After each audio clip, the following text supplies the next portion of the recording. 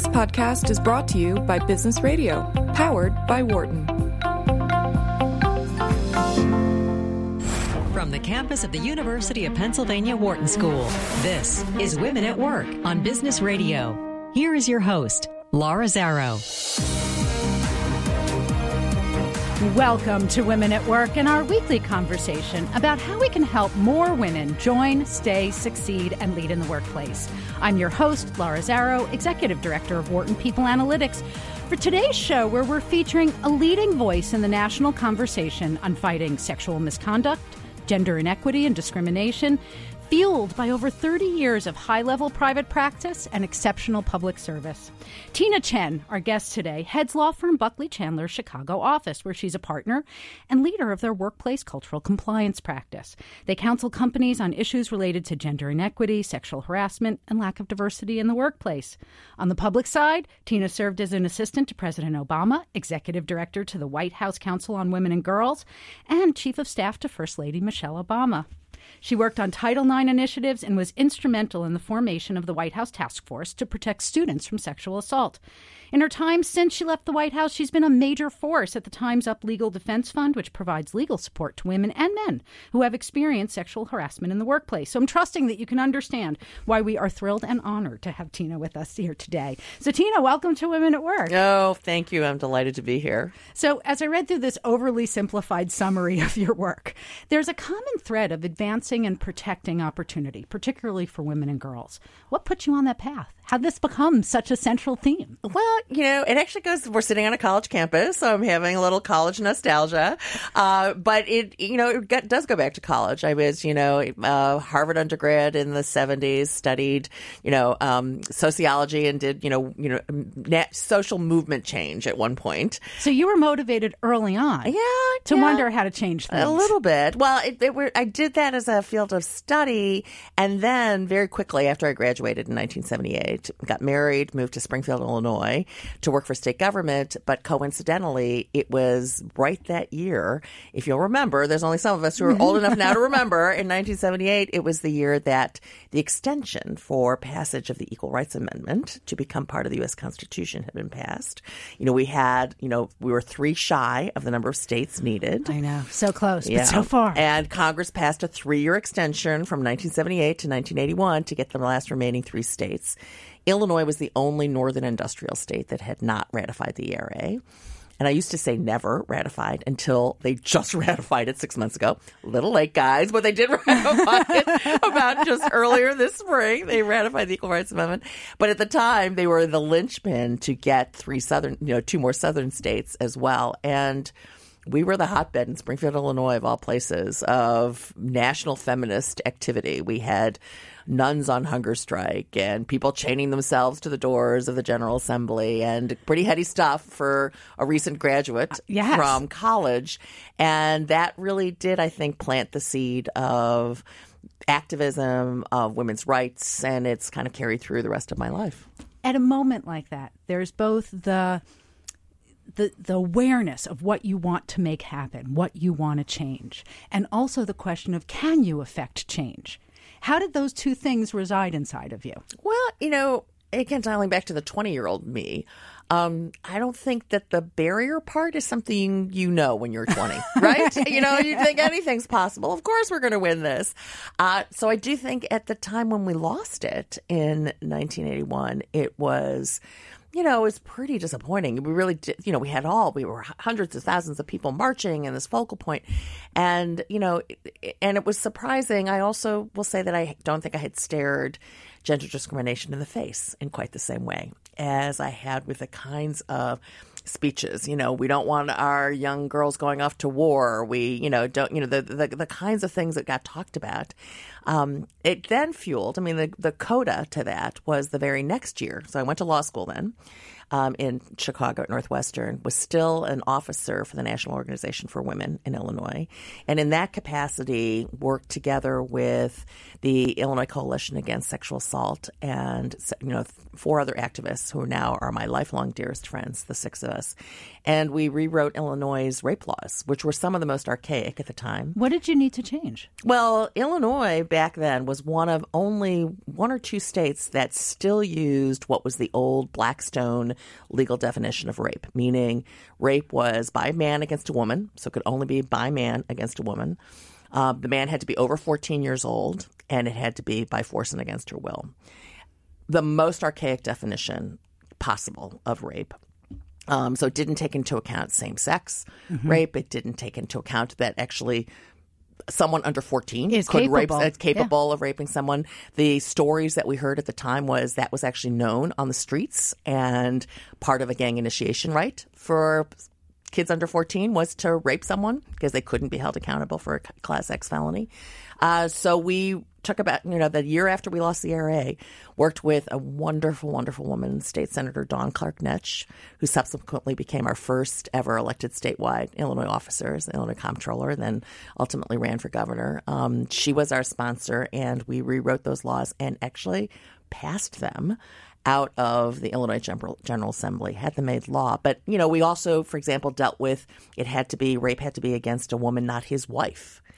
So the concept of marital rape was not in the law, and we actually had these unbelievable conversations in the committee hearings of people saying, really? Can a man really rape his wife? Yeah, really? Really? Yeah, exactly. And so, that was, again, my 20-something me really seeing the face of gender discrimination. What's interesting and in some ways reassuring was that you weren't feeling it in your personal life, but you were seeing it on this public arena. You were seeing it in our society, and you were also seeing it from a vantage point where you could start to address it through policy. Exactly. And so that drive to change things through policy, how do you connect what you're doing through those processes with how it gets down to people on an everyday basis? That's an interesting question. I mean, that's one of the things we thought about in the White House a lot, right? And that's one of the things I think President and Mrs. Obama were very focused on, because they would always, if the rest of us got too policy wonky, and technical, at some point, one of the two of them, and Mrs. Obama in particular, was always really good at saying, and really, what would that mean for people? When we started our Joining Forces initiative for veterans and military families, we really didn't want it to be just a yellow ribbon feel-good campaign. And her test really was, whatever we do, then I want people on the ground to feel it. I want a military spouse to tell me that she is feeling the difference of what we, are doing. And it's important because you can lose it. You can lose that perspective when you're trying to do good. You can really lose perspective when you make policy and you have no awareness of the bad things, the bad consequences that will happen for people on the ground. And I think it's also something that happens whether you're in public service or private practice, that once you become part of a large system, people they can become numbers, they can become invisible. The bureaucracy has its function. Right. But it can also insulate you from them.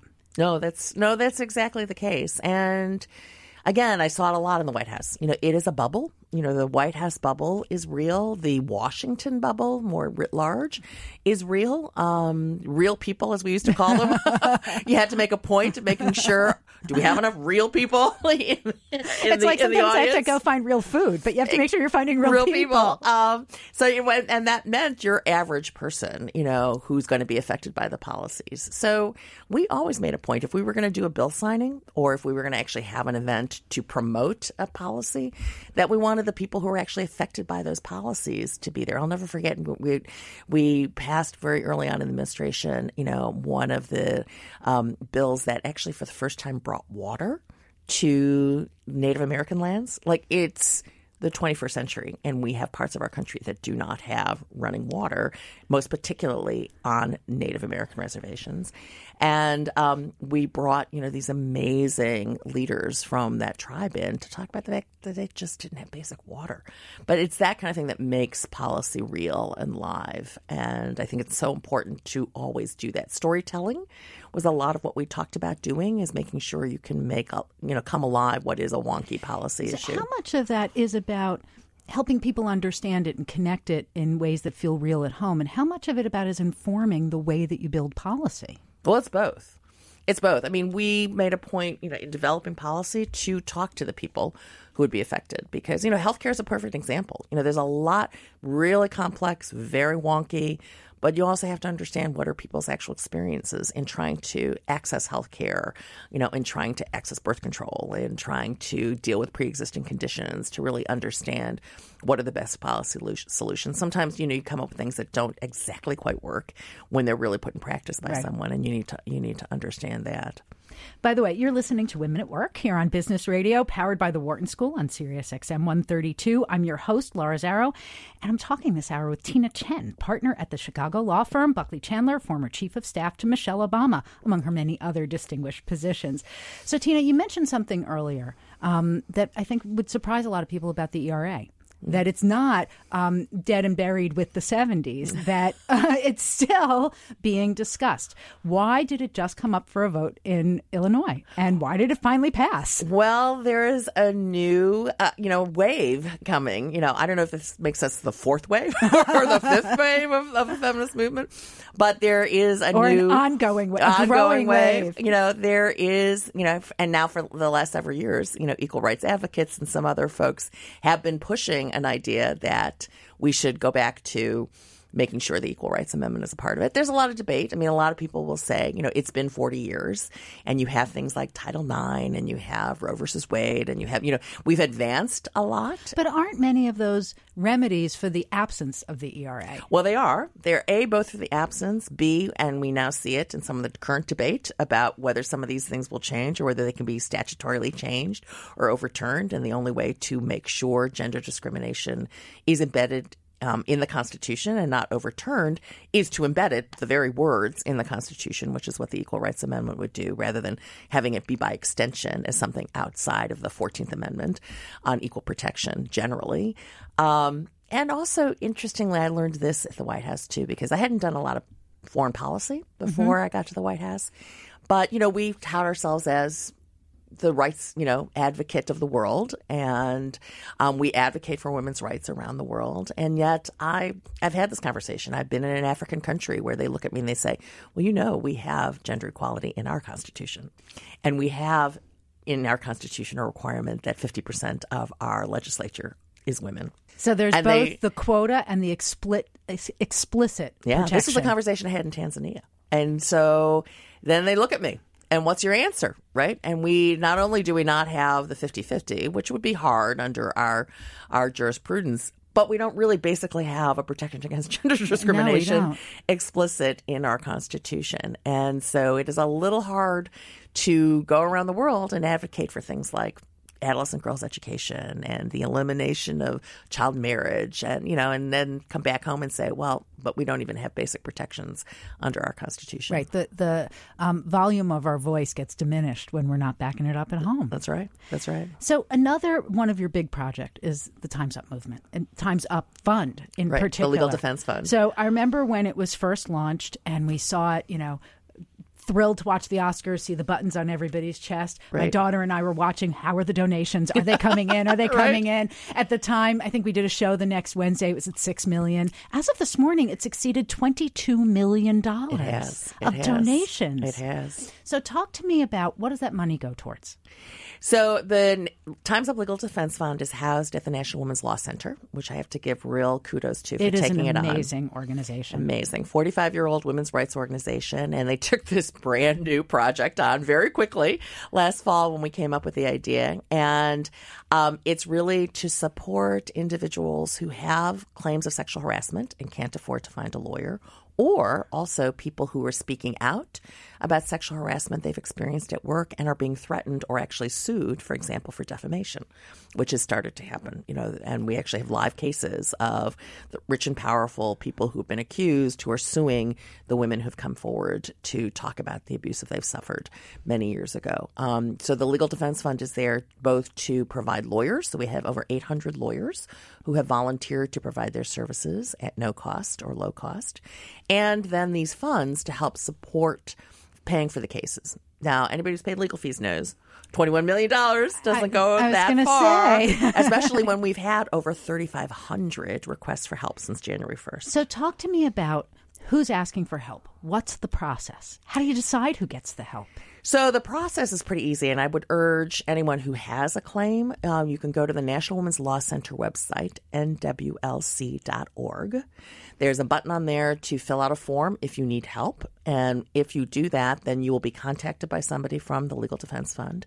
They will connect you with the names of 3 lawyers who've all agreed to provide free consultation to you. And you get to choose. So we're complying with all the rules, arcane rules around lawyer referrals, because we're not providing a referral. Okay. We're providing you with information to make your own decision. So it means that the person who needs legal help also has the agency in choosing somebody that they're comfortable with. Well, that, Laura, is an important bedrock principle of ours, is that we are all about making sure that the person who needs help has that agency. That person can decide what lawyer to pick, decide whether they want to go forward or not with a claim, decide whether they want to speak out publicly or not. We also have public relations specialists on hand to help advise that.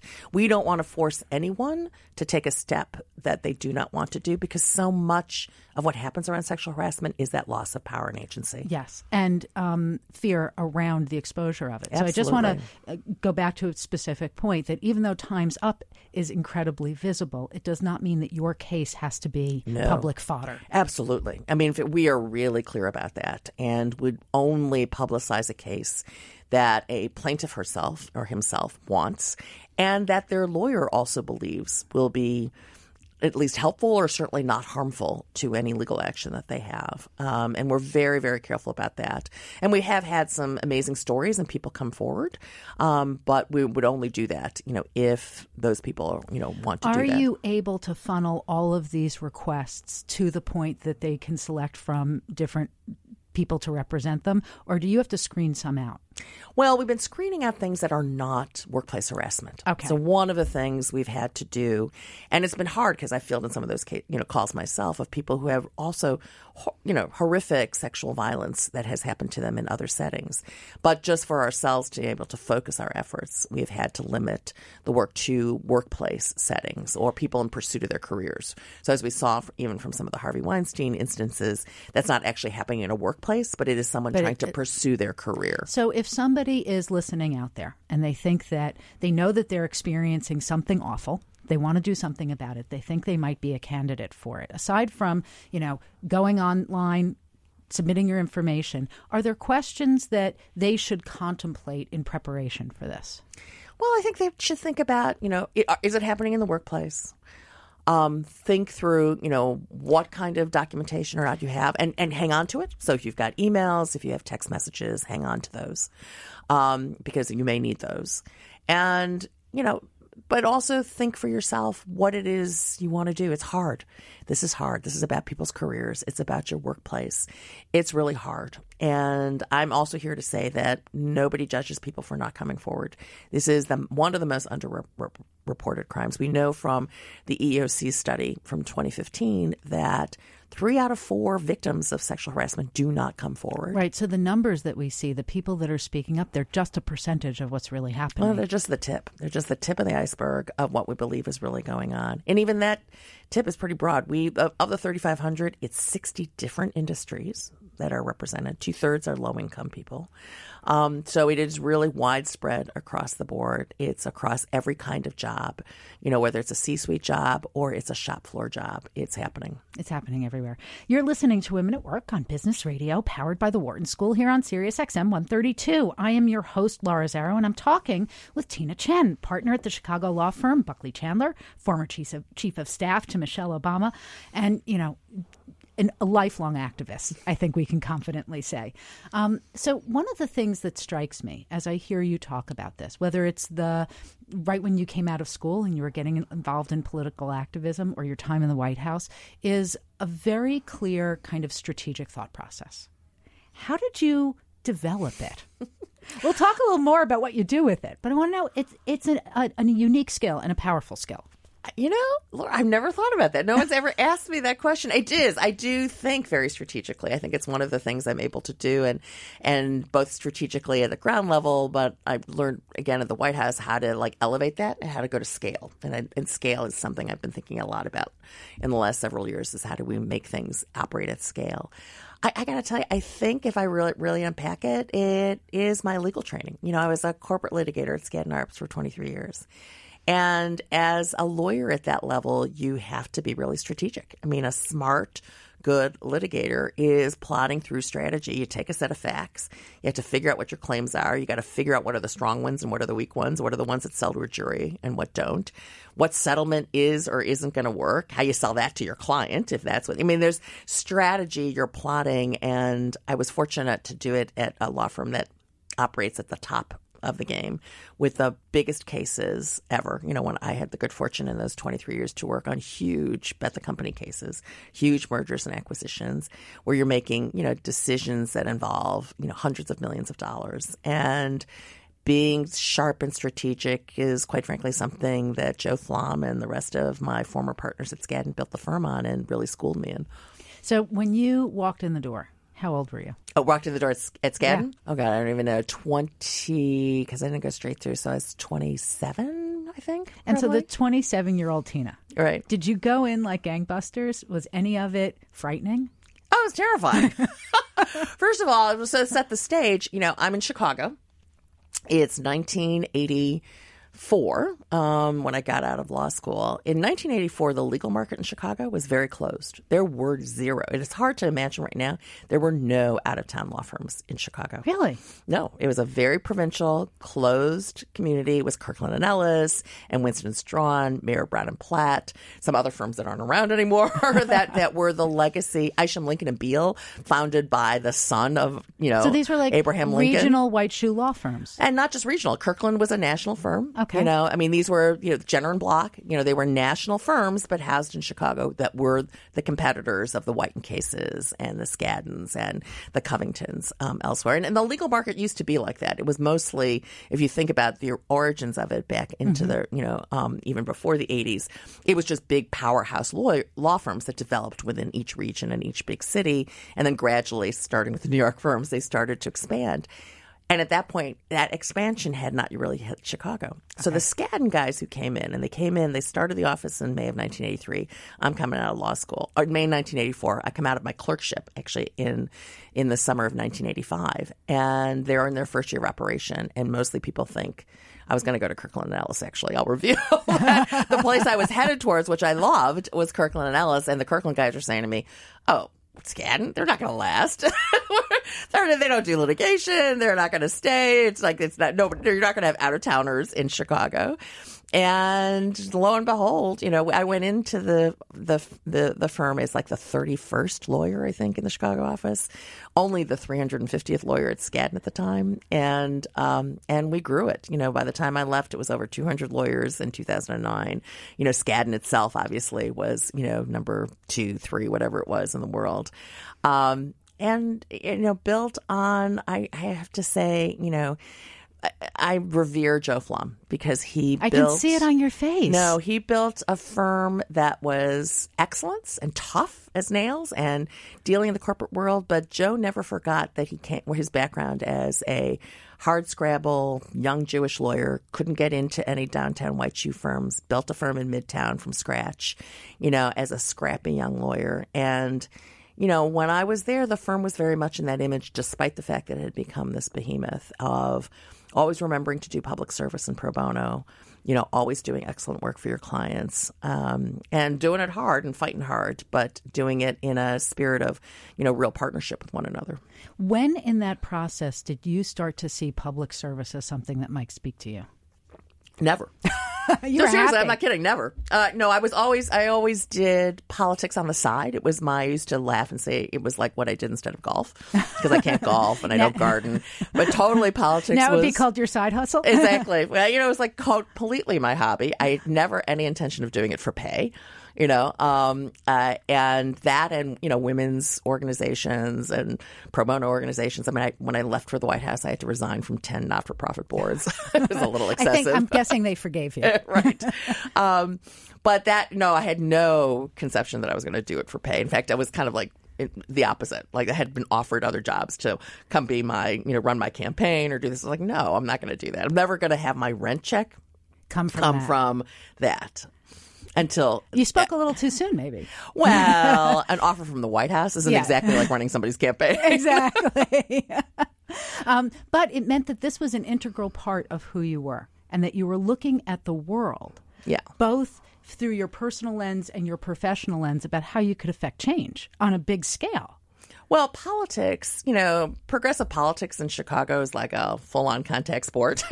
It's entertaining, it's fun. We did serious and big issues in Chicago, and that's how I got to know, Barack and Michelle Obama was, long enough ago. The three of us can't remember how we met, but doing that work, doing things like working on Harold Washington's election as the first African-American mayor in Chicago through a tremendous open hostility and race discrimination, tremendous stuff that we were able to accomplish at the municipal level.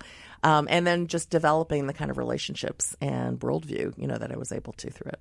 You were sharing with us the stories of how you moved into activism and carried that along with you while you built a serious career in the law. And then one day, these fellow activists of yours said, get elected hey, Tina, president, I got a first gig lady, for you. right? Right. So when that opportunity, comes, you can't say no. Not to mention, you clearly loved them and admired them. Yes. But how do you take on a role like that? It's hard to imagine that there are many other roles that prepare you for that. Well, nothing prepares you for working in the White House, and I used to say that all the time as we brought new hires in. It doesn't matter what you have ever done. There is no job like a job, any job in the White House, and there's no place to work. There is nowhere else where everything is scrutinized, where the press that is watching you are literally have their offices right in the building. So you're walking across and you run into them all the time. Where even if what papers you're carrying, we were all warned, and you saw it actually came up not that long ago, where if you got a piece of paper that's kind of showing underneath your arm as you're carrying it, somebody will take a picture of it and somebody will try to figure out, blow it up and see what it is. What's in that paper. It goes down to that level of scrutiny every day, 24/7. When you're coming in the building, when you're leaving the building, and anything can happen anywhere in the world, and you have to respond to it. And there really isn't anything that prepares anyone for that. One of the things that so many women struggle with is a kind of self-confidence that it haunts them privately. Am I big enough for this? Can I do this? How do I go about this? Never mind stepping into such an enormous role with such public scrutiny. Did any of that haunt you? No. I actually have to confess it didn't, mostly because I was trying to figure out how to, where to live and So where to get my daughter into school. And maybe that there's a sign there is that there are, as a woman, actually sometimes there are just the other things of life so that I didn't have to make myself crazy over the parts of the job. The job part actually felt easier as compared to, okay, I've accepted this job. It's around Thanksgiving. I had this moment. I accepted the job around Thanksgiving. The announcement was made December 5th. It was a Friday. I had a realization that following Sunday that, oh my God, it's winter break in 2 weeks. And then I have to be in D.C. in January with my 12-year-old 6th grader in school. It's like, holy hell, I got to find both of you. I got to find a school. And so really a mad scramble the last 2 weeks to even go to see schools in D.C. about how to get her in. So it's the practicalities of life that then take over. So the enormity of the other part of the job, like hiring staff, sort of felt easy. Right, once you got there. It's funny, sometimes that kind of stuff, it's a good warm-up for the big project that's coming. Right. How did you cope with that kind of scrutiny while still operating in an authentic way and trusting yourself?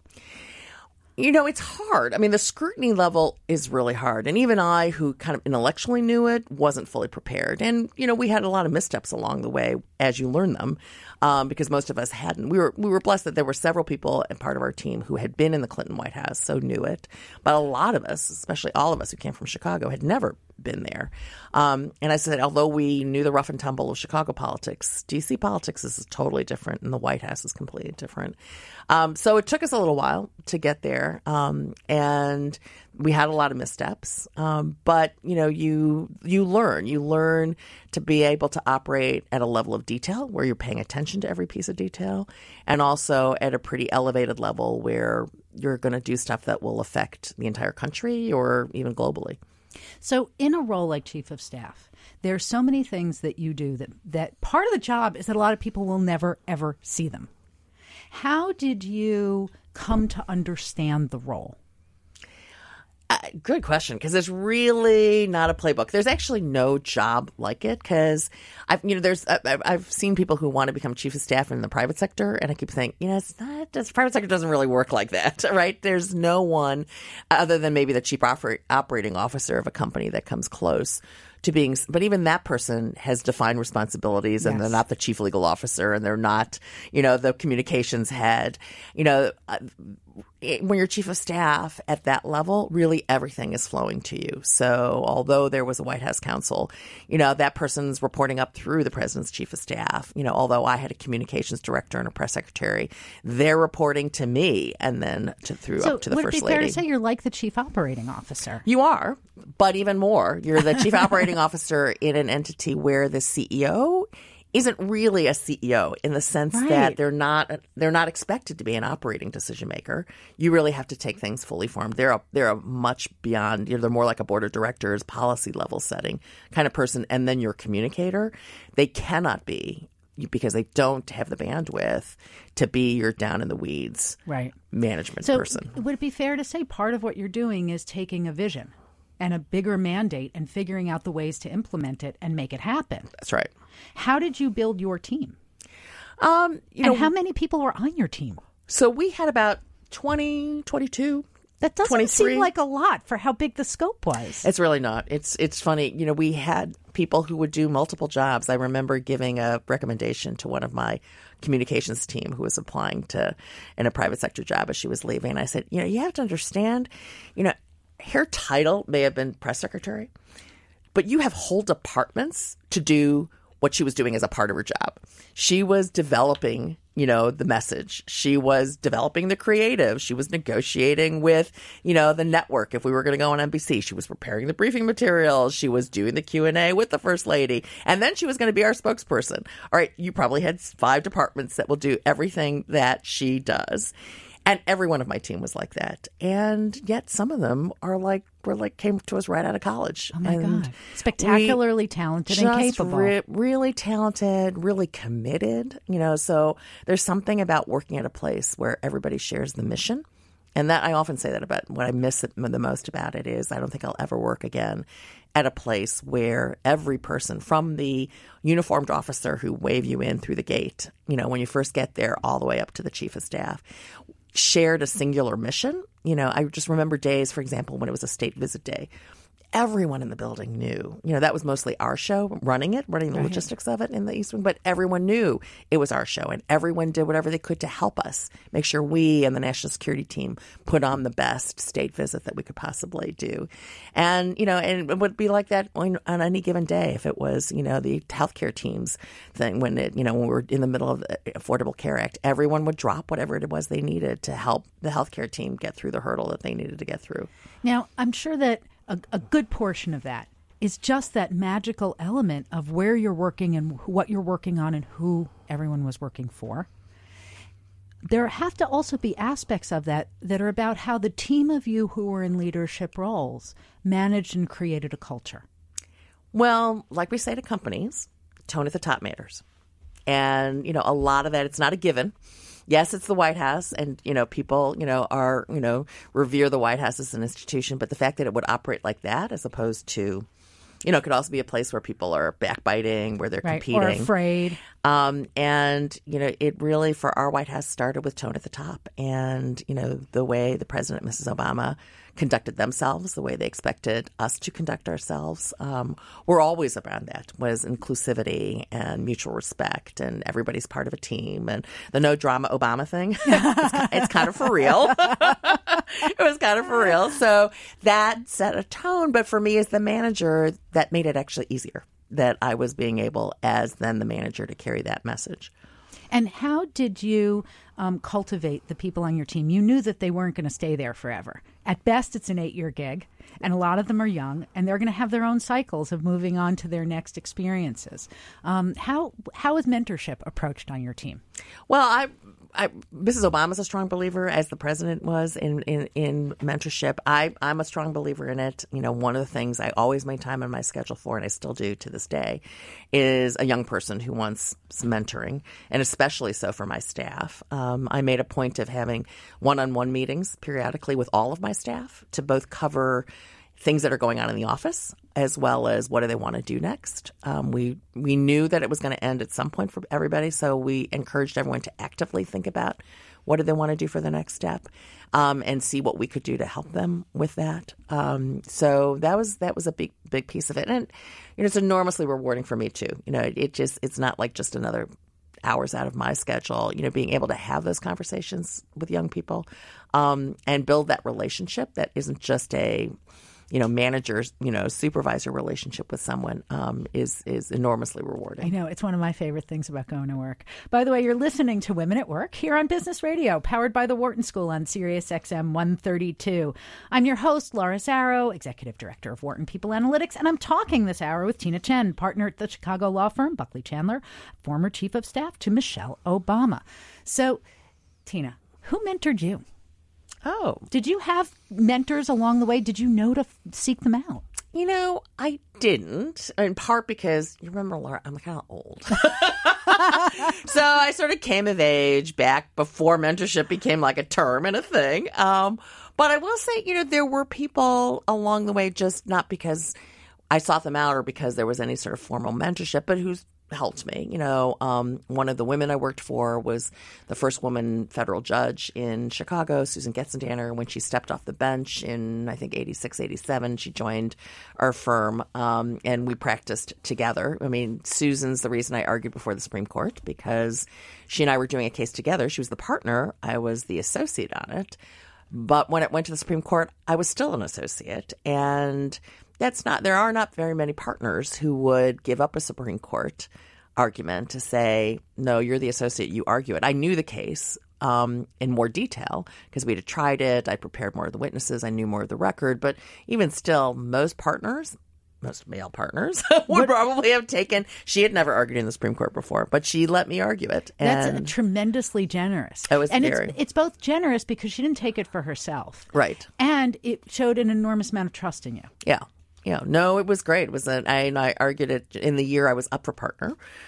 We won the case, and we got the call from the Supreme Court literally a week before the partnership decisions were being made. People often, some of the partners who, because it was announced at the partnership lunch that week, the week before, everybody knew partnership decisions would go to the partners. And people are like, did you time that? Did you? And no, I really did not have an in with the Supreme Court. Be nice, but no. Right. I also want to thank you personally. You just made me understand something that I'd never put together. I feel like, why didn't I know to go seek mentorship? And, right. You and I are relatively the same age. Right. And I realized at one point that it might have been that I was unmentorable, that I was a little hard-headed when I was young. But also, you're bringing up that it wasn't something that a whole generation of women right. knew to seek out or provide to one another. That's right. No, we didn't back then. This is, 80s, 90s. It wasn't, a something. It started to get talked about, started to get analyzed as why aren't more women succeeding? What will help them succeed? But it did happen informally. I had a lot of, male partners. Wayne Whalen, who was the head of our office, was a tremendous supporter of mine. Flom was a supporter. There are, people that, and so mentors also don't come you know, as a woman, you can only have a woman mentor. You know, I had a lot of men. No, everybody can brought mentor. my career along. Absolutely. So I want to switch to another place where women and girls get supported, and that was through the White House Council on Women and Girls. How did you determine what its priorities would be and how that would unfold? Well, again, the priority started with the president. What's more challenging was how we came to it was during the transition period after the election in November of 2008. You know, all the different advocacy groups came to the new administration, as they always do. Here's my list of things. And the women's community was very focused on reestablishing a White House policy office on women, which had existed in the Clinton administration, had been eliminated during the Bush administration, and they wanted that reinstated. Or some other more ambitious folks wanted a cabinet post for women, you know, and like the ones in the UK and Australia, Sweden, that was probably a little out of reach. We looked at it seriously, but then decided rather than to establish the policy office to create this council, which Valerie Jarrett was the chair. I was the executive director. It would run out of the White House, but it would be composed of every cabinet agency and every White House policy office. And I have to say, the women's groups were not that happy when we first told them about it. Well, because they said, you're not going to have a staff here, and it's not going to be here, and you guys are, of course, there, but it's not the same. And we said, just give us a chance, see if it'll work. Because what we felt in the president's message when we signed the executive order to the rest of the federal government was, you know, every part of the federal government will touch the lives of women and girls. So every part of the federal government should pay attention to it. And if you had an office, or even if we'd been able to do a cabinet post, what would happen is if a women and girls issue would come up, everybody looked down at the end of the table and say, well, not my problem. It's yours. So I never understood or thought about it that way. So that by establishing a cabinet post, it becomes another silo. Exactly. It becomes its own department. And that part of what was so brilliant in its design is it was designed to include the voices of all of the other departments so that change could be implemented holistically, really deeply integrated into society. No, so that you had the military working on integrating women into the military. Within the military, because it wasn't somebody else's job, it was their job. We had the Department of Transportation, who I talk about all the time because who thinks about transportation and women's issues, right? But, you know, we had brilliant transportation secretaries who did things like, you know, develop programs to encourage more women to become highway engineers through the National Highway Safety Transportation Authority, who worked on anti-trafficking, you know, and developed programs that still continue to this day that train people in the travel industry to spot traffickers. You know, so it really spread throughout. And then we did priorities. And you asked at the start of the question, how did we determine those? They really came from what the president's agenda was. So it was things like working families to expand our economy through making sure more women and minorities would succeed in the workplace. Violence against women, where we did a huge interagency work both to reauthorize the Violence Against Women Act, but addressed, importantly, campus sexual assault across multiple agencies. You know, worked on trafficking was a huge issue. Anti-slavery wasn't something else. We organized across departments. So we set some, you know, clear administration-wide priorities, but then also worked with each agency within their agency-specific priorities. In this process, it's clear. Everybody is around the table. They're there to serve. They're on board. They're part of the team. But these are still topics that are hard for people to wrap their heads around. What did it take to help people understand them to enough of a degree that they could start to implement change? Well, you know, a lot of the process was just study, you know, information. And understanding the parameters and people coming to us, you know. So, you know, you have to give a lot of credit to LGBT activists. They're the ones who brought us all of the panoply of issues around Don't Ask, Don't Tell and defense of marriage and transgender issues. Because we're on a campus, I should tell the story of campus sexual assault. I mean, we issued the first Dear Colleague letter for those who are familiar with how that happened. You know, Title IX bans sex discrimination, you know, has, you know, on, you know, federally funded schools and has now for, you know, 40, 50 years. And we issued a Dear Colleague letter in 2011 that said, the ban on sex discrimination includes, and there's case law to say that sex discrimination includes sexual assault. So sexual assault in an environment, sexual harassment constitutes sex discrimination.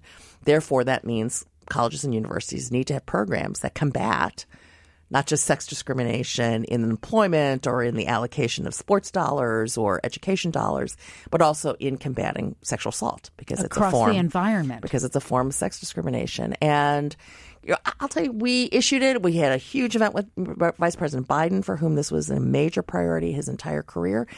And then we kind of thought they'd do it. The Department of Education was empowered to enforce it, as was the Department of Justice. And it was students. It was students who came forward, like the students in the Hunting Ground movie, some of those very same young women and men, as well as other students who came to us and to Secretary Duncan in the Department of Education and said, it's not working. They had tried to use Title IX. They had tried from some of the top universities in this country and been told things like, well, we really can't do anything. Why don't you withdraw from school this semester? And, oh, by the way, we won't refund your tuition either. So now you're triply victimized. Right. There are a whole huge raft of horror stories that we heard from these really courageous students who had the courage first to challenge their universities. And then when it didn't work, to keep at it and come to us and sit in the White House, in the Department of Education, and tell their stories. And that is what led us to create then the President's Task Force to combat sexual assault on students, and really then led to a whole series of tools and best practices that we put out, and really upping the ante for schools. We decided at that point to release the list of schools under investigation, which had previously been kept under wraps, even though we should have transparency in government. We upped the increase, the enforcement mechanisms at the Office of Civil Rights within the Department of Education. And we started the It's On Us campaign, which I know is here at the University of Pennsylvania because I just saw some of the posters. And It's On Us, so people can go to itsonus.org to see it, is a continuing, to this day, nationwide campaign over 500 college campuses where students are really leading the way to support victims, combat sexual assault, hold perpetrators accountable, and really change rape culture on campus. So that's where you can see this dotted line, the way that policy connects to changing culture at the local level. Well, it does, but you can't stop at policy. So the lesson to be learned in that story is you can change policy, but if you don't flow it all the way through to the ground level, to implementation, and if you don't add to it, and you might then just change a program or two, but to really change culture, you have to engage people where they're at. So It's On Us. The idea behind it was we wanted to create a national campaign, but one that could also be customizable to a campus. And its own culture and environment, and owned by its students. Exactly. And that you would have, the coach of the football team or whoever is the leading, celebrity on campus to do a PSA that would be resonant with the PSA that the vice president and the president are putting out. And so we had a wonderful logo designed by a great, social media team that was directed toward millennials, a marketing company, Mechanism, who came forward and volunteered to help us design it. So if you look at the It's On Us logo, you'll see the us is sort of a big U and S, which is designed so that you could superimpose your school colors behind it. It's black and white. That's brilliant. It's black and white as the generic national, but everybody can put their own colors behind it, their own mascot behind it. So then it becomes your own, but you're also connected to a national campaign. We have wonderful student leaders over the last, now I think going on 5 years that we've been doing this, who, young men and as well as women who, the heads of the fraternities, the heads of Greek life, the heads of the football team, who have come forward to really speak movingly about how they want to support victims, how they're being trained as bystanders to step in. We've had some great talent who've done some hilarious, what do you do at a campus party if something happens, that have been, just terrific. And that's what's going to change culture. That's given me, my best hope for the future. It really is powerful and inspiring. By the way, this is Women at Work on Business Radio, powered by the Wharton School on Sirius XM 132. I'm your host, Laura Zarrow, and I'm here with the amazing Tina Chen, partner at the Chicago law firm Buckley Chandler, former chief of staff to Michelle Obama, and really force of nature. So, Tina, this last story that you shared, it taps into something that I want to ask you about, both personally and I think for all of us, that there are big problems that we're trying to solve together, and it can be wearying. Some of us have been fighting for change for our whole adult lives. Others are newly awakened but may not feel powerful against what they see as the enormity of the challenges that they're trying to fix. How do you personally keep that positivity and hope alive, and what advice do you have for us? Well, I think I personally do because I see the changes, right? There are, victories along the way, like what we just talked about with campus sexual assault, like, what we've been able to accomplish with the Times Up Legal Defense Fund in terms of providing people help, like the work I'm doing with companies right now. So in my workplace cultural compliance practice at Buckley Sandler, it's, there are, companies, and I'm having amazing conversations with C-suite folks who want to change their culture.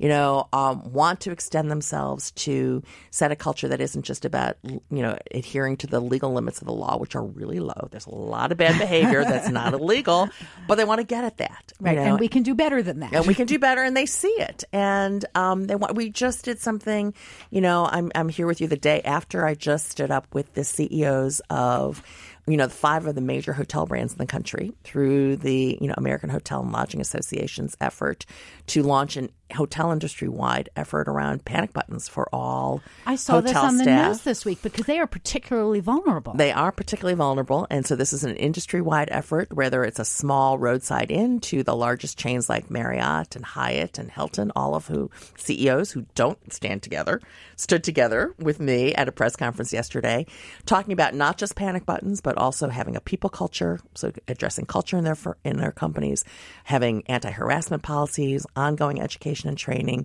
continued work with experts and advocates.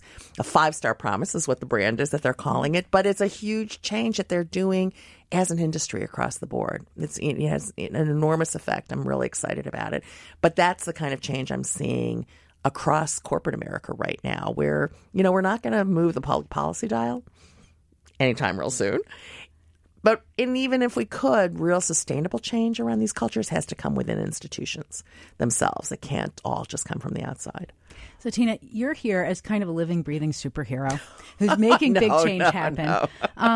And there are a lot of people out there who would like to get involved in making a difference, whether it's with Time's Up and the Legal Defense Fund, or whether it's just in changing the way that policy is unfolding. Where could you suggest they send their energy? Yeah. Well, I have a couple. Thank you for the free commercial announcement. Right. So definitely go to the National Women's Law Center website, nwlc.org. You can find out about the Times Up Legal Defense Fund there, but you can also find out because the National Women's Law Center works on Title IX issues and education, discrimination, and violence against women. You can find out about a lot of those issues through there. You can also find out about those issues, including healthcare and women entrepreneurship, at another organization that we've came out of our work at the White House Council of Women and Girls, which is United State of Women. So we started the United State of Women. First summit was held in June of 2016 to really celebrate the work that we had done in the Obama administration, but more importantly, to bring together all the different groups. Because my experience was they would come to us, the White House, and talk to us, but they weren't talking to each other. The healthcare groups weren't talking to the women's voter registration groups weren't talking to the violence against women groups. And we brought them all together. We've continued that work post-White House and had our next summit just this past spring in May of 2018 in Los Angeles with 6,000 folks. Wow. And Mrs. Obama interviewed by Tracy Ellis Ross. We had, several of the Larry Nassar survivors. We had, women, Tarana Burke. We, of course, did a Time's Up panel. It was, a whole panoply. And so, United State of Women, so USOW.TheUnitedStateOfWomen.org is a place to go if you just want to find out about all these issues and where to go and where to plug in. That's kind of the aspect. And fantastic. And can I ask you to join me in a chorus of and make sure you register to vote? Well, register to vote and vote. And to do that, I will tell you one of my latest projects is When We All Vote. WhenWeAllVote.org. Chaired by Michelle Obama, co-chaired by people like Lin-Manuel and Faith Hill and Tim McGraw. Go to that and register to vote and turn out to vote. Tina, I cannot thank you enough. This has been fantastic, and thank you for all the work you've done for the rest of us. This is Laura Zarrow here on Women at Work on Business Radio on Sirius XM 132. For more insight from Business Radio, please visit businessradio.wharton.upenn.edu.